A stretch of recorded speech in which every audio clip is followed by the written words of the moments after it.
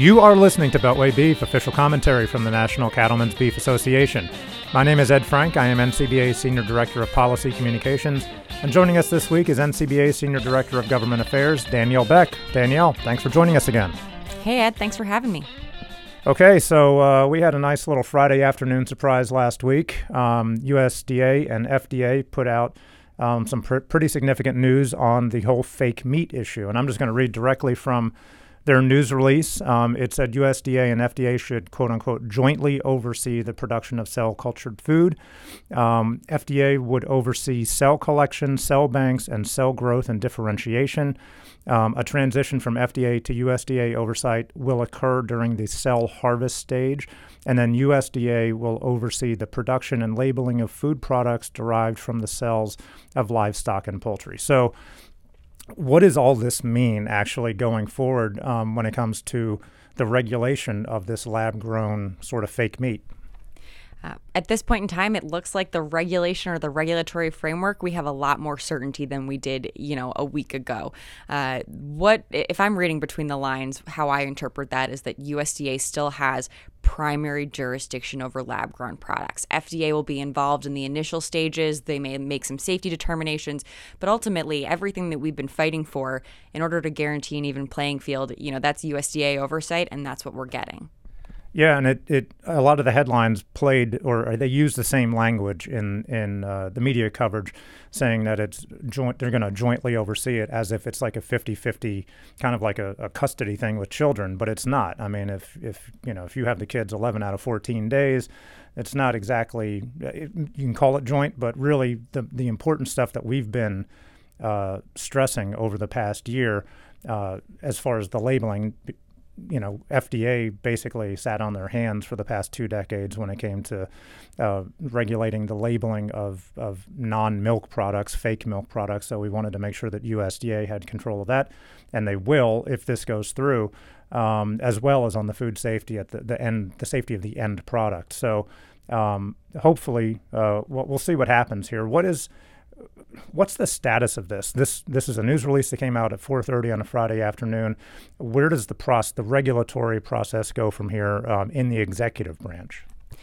So USDA and FDA extended their joint comment period. Originally, it was supposed to close on November 26th. It's been extended by 1 month.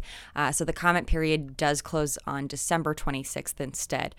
From there, both agencies will have to review all of the comments that they receive. They may choose to put out proposed rules for public comment, and that may end up with a whole nother comment process and rulemaking. At this point in time, it's still up in the air. I would say, though, that hopefully within the next year, we've at least got the groundwork for a framework to move forward and build out on. Okay. And then one thing to keep in mind as the comment period moves forward here is, should USDA have a role to play in the cell collection process? But talk a little bit about that, about how these cells may be collected, and what role USDA could play. And I guess, according to this news release, they wouldn't have a role under this proposal at this point, but the comment period is still open. I think one thing that I took away from the joint public meeting was that we don't know what we don't know. And I sort of feel the same way about this press release. There'll be some sort of transition from FDA to USDA oversight, and that occurs during the cell harvest stage. One of the things that we've encouraged both agencies to think about is that you wouldn't ever want to collect cells from an animal that would be otherwise condemned from slaughter. And so having that FSIS veterinarian on site to ensure the health and welfare of that animal, that's a really important component.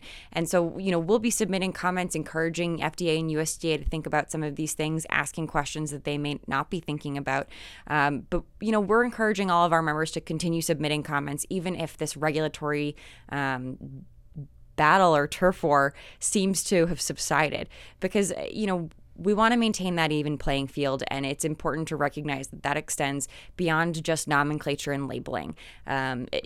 Products that want to purport themselves to be meat, they want to compete for the same market share, they should be held to the same set of food safety standards as well. And so with USDA oversight of the production process, that means that there'll be continuous inspection and FSIS employees on site certifying that those products are safe and free of foodborne pathogens.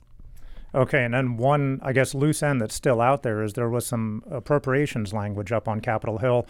Congress is out of session this week for the holiday, but the lame duck will resume next week, and they have to come to some sort of, hopefully, end-of-year funding decisions, and there was language kicking around, still is, I guess, up on the Hill that would be a part of that appropriations process that would essentially say that USDA has primary jurisdiction over this going forward.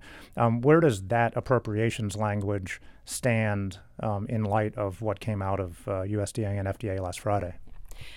We would be happy to see that language or a modified version of that language included in a year-end funding bill, because ultimately having the certainty of the law will ensure that both, the real beef industry and the purveyors of lab-grown products are guaranteed a degree of certainty that really only comes with language that's been enacted into statute.